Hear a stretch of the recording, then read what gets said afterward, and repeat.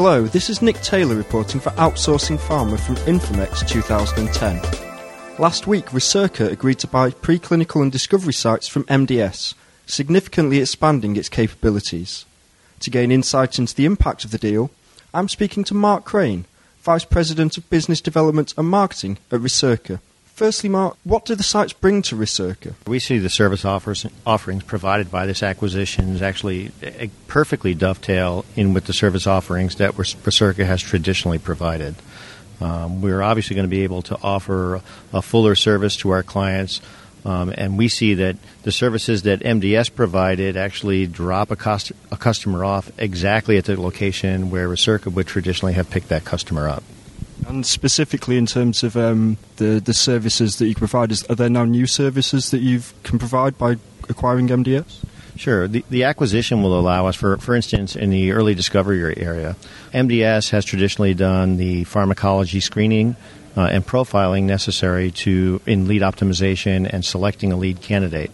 But they never had the medicinal chemistry capability to now take that information, modify the molecule, bring it back through that routine, and ultimately come out with the lead that you're going to advance.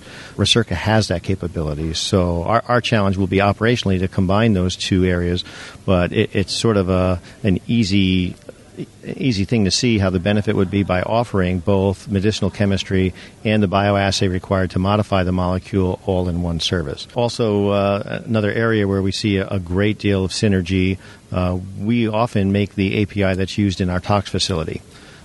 We now have the opportunity to manufacture API that's used in the tox facility in Lyon, France as well. Many of those clients have been using European providers. Now they have one more option in using a U.S. provider.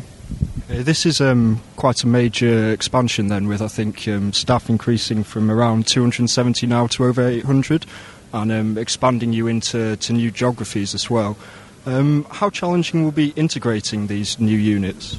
Sure. The challenge from business development will be quite simple, actually. There's virtually no overlap in the business development areas. The markets for discovery, pharmacology, and API development are quite separate, and generally you're dealing with different decision makers. Our challenge will be just getting the BD people to talk to each other. Operationally, we still plan to maintain all the sites. There's no need to move much around, frankly. There's a small amount of overlap amongst the sites. We'll probably decide which sites are going to be the center of excellence in some areas. In other areas, we may decide to have multiple sites offering similar or identical services because of the geographies involved. Again, we see this as not a major integration problem in that the services really just run in part of the drug development continuum. So really it's just a matter of communication and getting the project management people involved in being able to relay these projects from one site to another. Do you have any idea how you're planning to develop the MDS sites? Oh, sure. Well, they right now have each of them come with their own capital equipment plans and their own development plans. We'll certainly take a look at those now in conjunction with Recerca's development plans, and we'll see how the business develops, of course, to see which ones we can afford to go forward with and which ones not. Thank you for taking the time to talk me through the details of the deal. This is Nick Taylor reporting for Outsourcing Pharma from Infomex 2010.